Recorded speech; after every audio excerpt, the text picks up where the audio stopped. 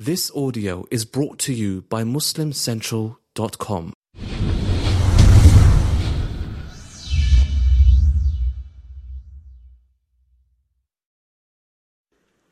السلام عليكم ورحمة الله وبركاته. أعوذ بالله السميع العليم من الشيطان الرجيم. بسم الله الرحمن الرحيم. الحمد لله رب العالمين ولا عدوان إلا على الظالمين والعاقبة للمتقين. اللهم صل وسلم وبارك على عبدك ورسولك محمد صلى الله عليه وسلم وعلى آله وصحبه وسلم تسليما كثيرا. Dear brothers and sisters, with everything that our beloved brother Imam Suhaib said about the virtue of the Messenger sallallahu alaihi wasallam, I want you for a moment to imagine the scene of the Prophet sallallahu alaihi wasallam's death. When you had Abu Bakr, Umar, Uthman, Ali, and these type of people there, and the people were in such trauma that there was a Bedouin Arab who was running around back and forth in the masjid saying, Allahumma khudh basari, oh Allah, take away my eyesight, because I don't want to lay my eyes on anyone after the Prophet sallallahu alaihi wasallam. And you know, subhanAllah, the death of the Prophet ﷺ being the greatest tragedy that this ummah has ever faced, it was so great that after the Prophet ﷺ passed away for hundreds and hundreds and hundreds of years, the way to console a person who had lost someone beloved to them was to say to that person, "Uthkur musabaka fi mawti Rasulillahi sallallahu alaihi wasallam." Remember the death of the Prophet sallallahu alaihi wasallam. Remember the tragedy, your disaster, your tragedy and the death of the Prophet sallallahu alaihi wasallam. But in essence, Al-Imam Al-Dhahabi rahimahullah, he said something extremely powerful. He said, Wallahi, even though he passed away sallallahu alaihi wasallam, he was still alive in the actions and in the character of the people.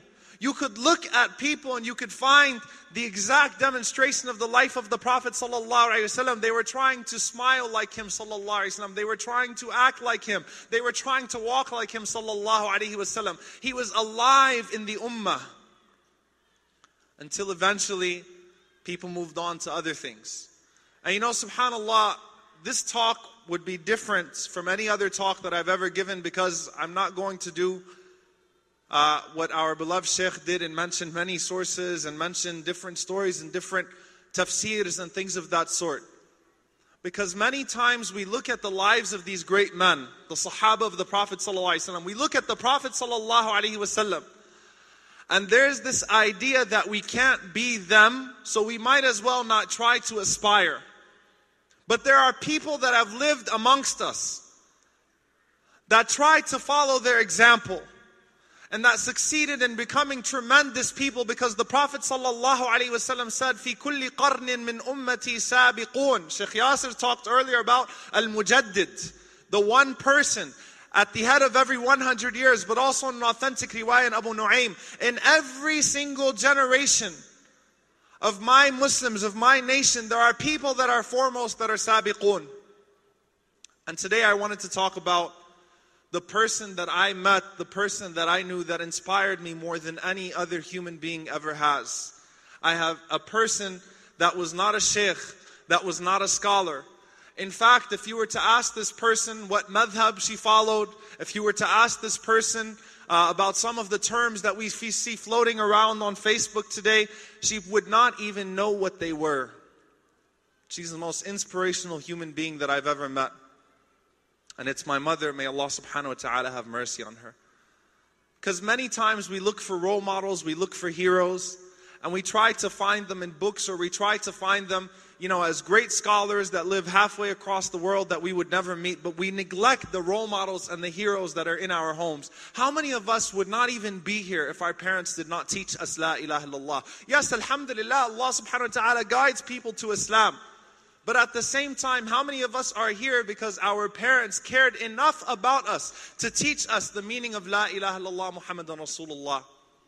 So I wanted to share with you, my dear brothers and sisters, for the purpose of you making dua for her and understanding that wallahi there are people that live and lived amongst us that are truly extraordinary and amazing people. And I just wanted to talk about her upbringing for a moment. My mother, rahimahullah ta'ala, was the granddaughter of Al-Allama Munib Hassan, rahimahullah, the faqih of Palestine in the Ottoman Empire, the only Arab scholar in Mahkamat al-Tamyiz, the court of high scholars in the time of in the later period of the Ottoman Empire. If you're thinking to yourself, I'm saying that just so everyone can say, MashaAllah, that's why she's such a great person. Her grandfather was the faqih of Palestine. You're wrong. Because Allah subhanahu wa ta'ala tested her family and the people, the children. Some of the children of Munib Hashim, rahimahullah ta'ala, actually left Islam in Palestine. They were part of the royal families. My mother was the first cousin of the mother of Queen Alia of Jordan. And they were from Banu Hashim, the direct descendants of the Prophet sallallahu alaihi wasallam. And I know that that doesn't impress you if you're Desi, because every Desi thinks that they're from the lineage of the Prophet sallallahu alaihi wasallam. I know all of you are Sayyids, all that kind of stuff. Doesn't impress me either. But with all of that, her family were not a people who used to pray. They used to drink. My mother grew up in a totally Catholic school in Jerusalem next to the Church of Nativity run by nuns. And when she grew up in that school, she did not understand what it was that Allah subhanahu wa ta'ala wanted her to be. The granddaughter of the faqih of Palestine. She didn't know. She grew up confused.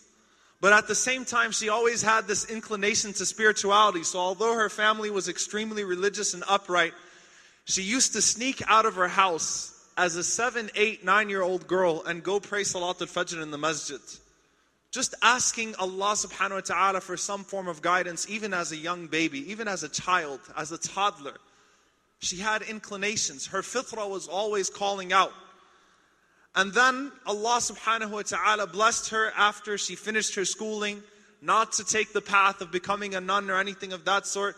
She graduated with a degree in Arabic literature. She became a teacher. She was caring, compassionate. She loved to teach. So she taught in Ramallah, she taught in Palestine. And then whenever she came to America, the irony of it is that she taught some of the daughters of her students in Palestine. Loved to teach Arabic, loved to be compassionate, kind towards her students, loved to raise people, loved to see other people smile, was always smiling. And subhanAllah, we look at the khuluq of Rasulullah sallallahu alayhi wa sallam, and one of the descriptions of him sallallahu alayhi wa sallam, كَانَ بَسَّامًا ضَحَّاكًا عَلَيْهِ الصَّلَاةُ وَالسَّلَامُ. He was always smiling and laughing and making other people smile or laugh. I cannot recall a single picture of my mother as a child with her not smiling. And I remember all of the moments where she would smile at every single person that she would see. And it was that khuluq, that character that won people's hearts. But Allah subhanahu wa ta'ala did not send her true guidance until she met my father, not in Palestine, but in Houston, in the University of Houston. And at that time, they got married at the Islamic Center on Richmond Avenue, the only masjid that was in Houston, which was just a house. And she didn't understand where her life was going. But at the same time, she trusted Allah subhanahu wa ta'ala enough that Allah subhanahu wa ta'ala would guide her to the straight path. She started wearing hijab later on in her life. She started to draw close to Allah subhanahu wa ta'ala. She started to pray. And then in the 1980s, 1981 to be exact, she developed a disease called myasthenia gravis, which is Latin for grave muscle disorder. She lost her ability to walk freely. She started feeling like her muscles were weak. She wasn't as mobile as other people. Then she developed another blood disorder. She had to go through 17 blood transfusions in 2 years.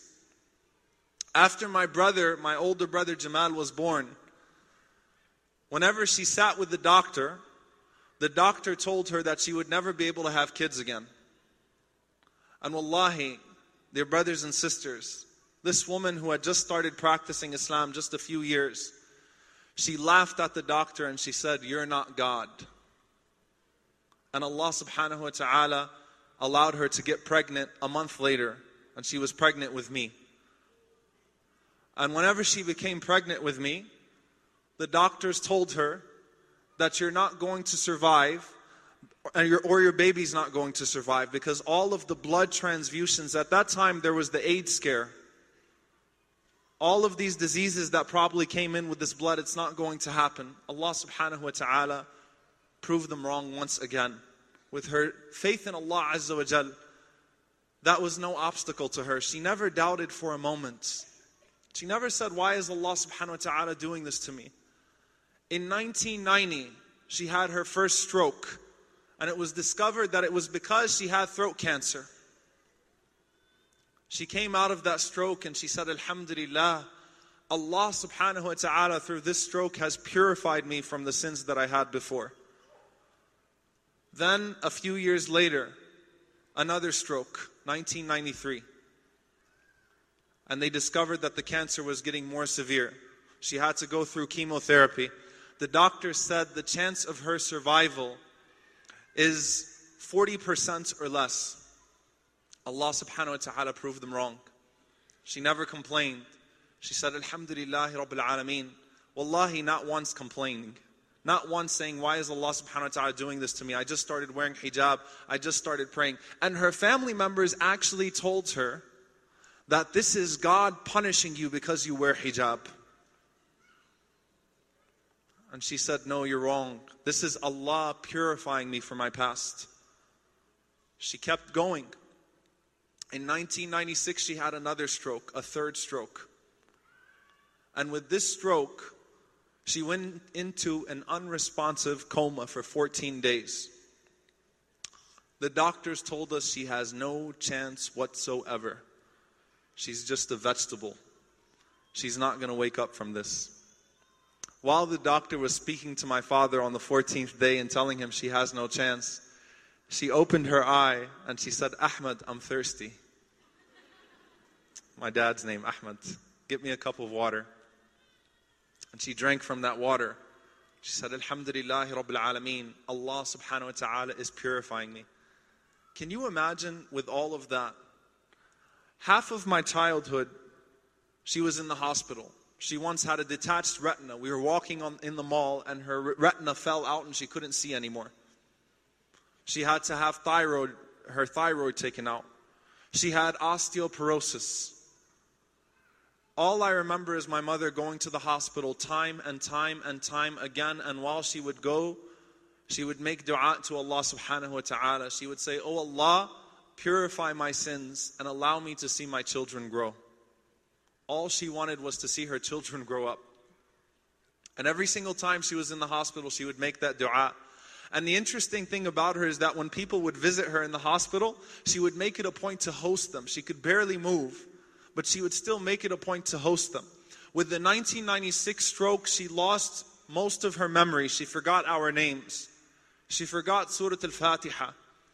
And in 1 year after 1996, within 1 year, she memorized 4 juz of the Quran back.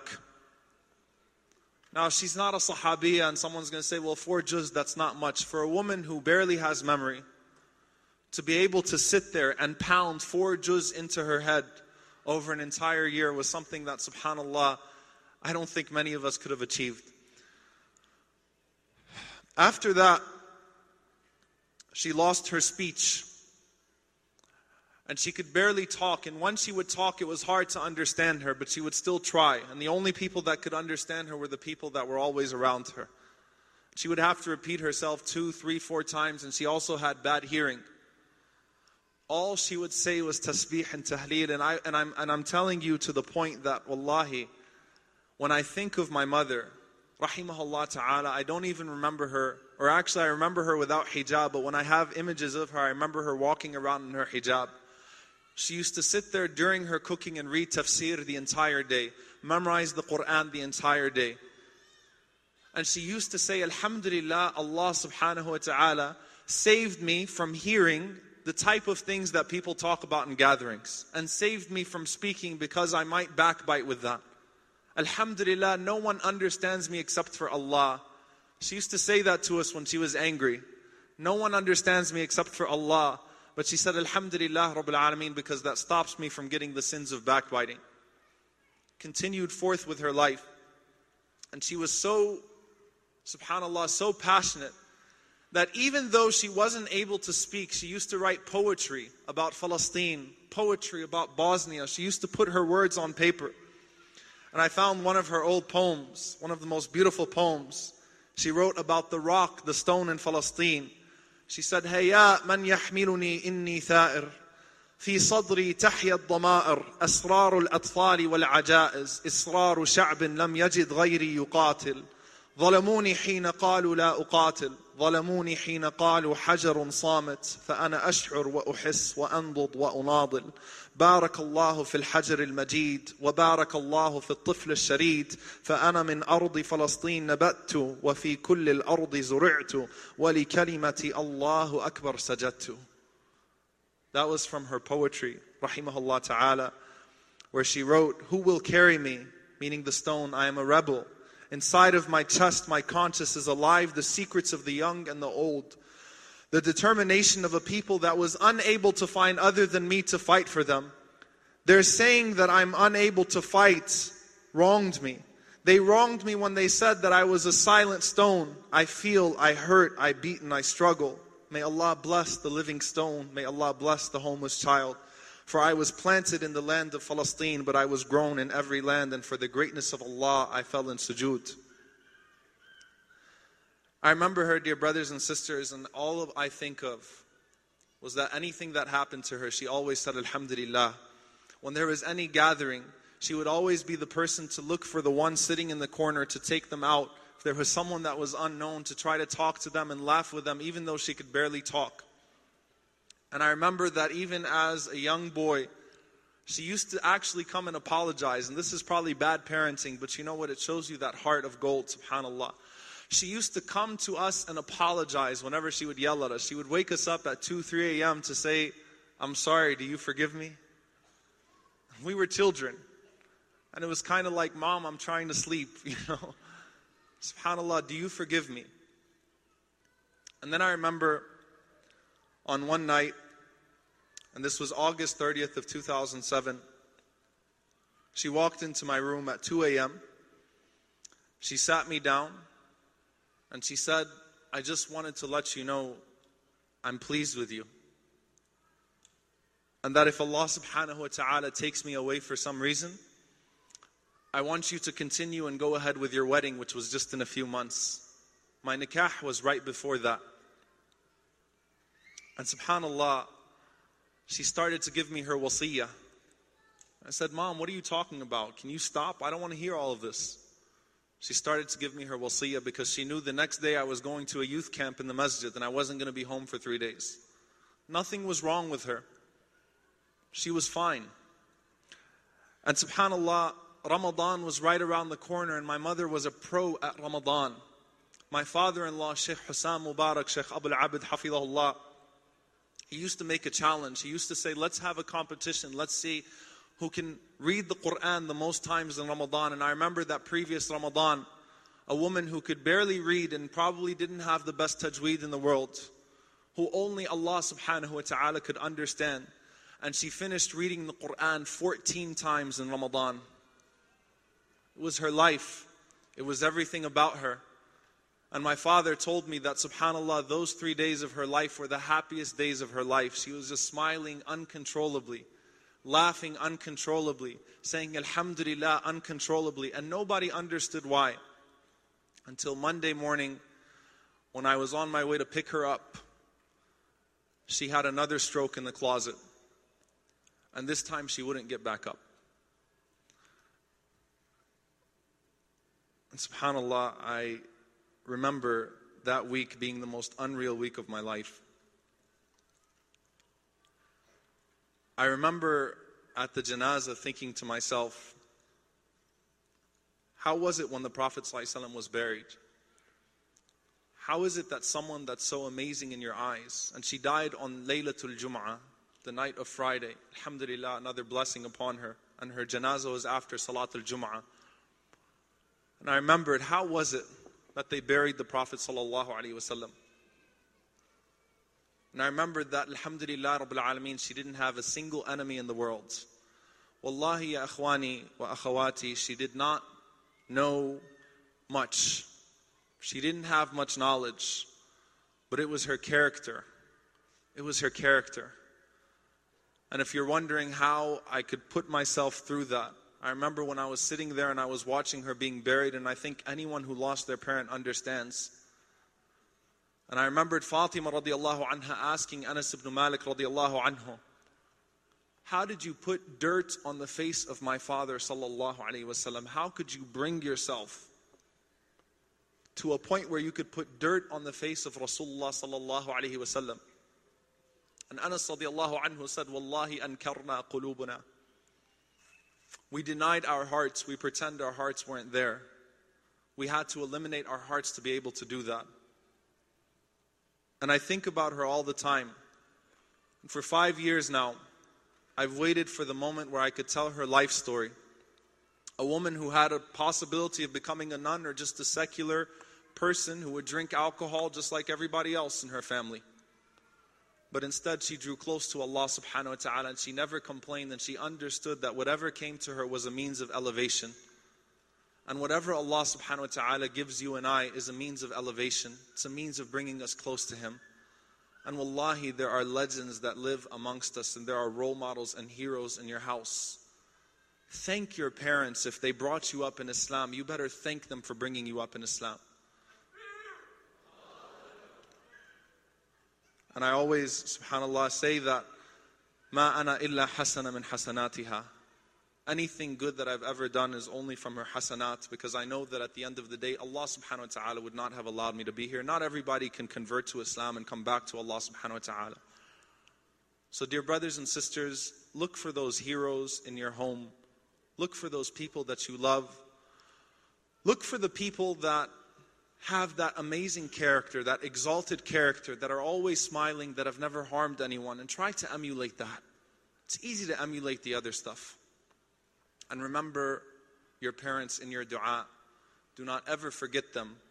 And remember the favor that they did for you if they brought you up in Islam. We ask Allah subhanahu wa ta'ala to have mercy upon our parents. We ask Allah subhanahu wa ta'ala to forgive them. We ask Allah subhanahu wa ta'ala to grant them al-firdaus. We ask Allah subhanahu wa ta'ala to elevate them to the status of the Messenger of Allah sallallahu alaihi wasallam in the highest level of Jannat al-Firdaus. We ask Allah subhanahu wa ta'ala to reunite us with our parents. And we ask Allah that if our parents are not Muslim, we ask Allah to guide them. We ask Allah subhanahu wa ta'ala to open their hearts to Islam. And we ask Allah subhanahu wa ta'ala to forgive them as they brought us up and they went through all of that burden. We ask Allah subhanahu wa ta'ala not to allow them to suffer in the hereafter, not even for a single moment. Allahumma ameen. Jazakum Allahu khairan. أقول قولي هذا واستغفر الله لي ولكم. والسلام عليكم ورحمة الله وبركاته. حينما رددت يا رب العباد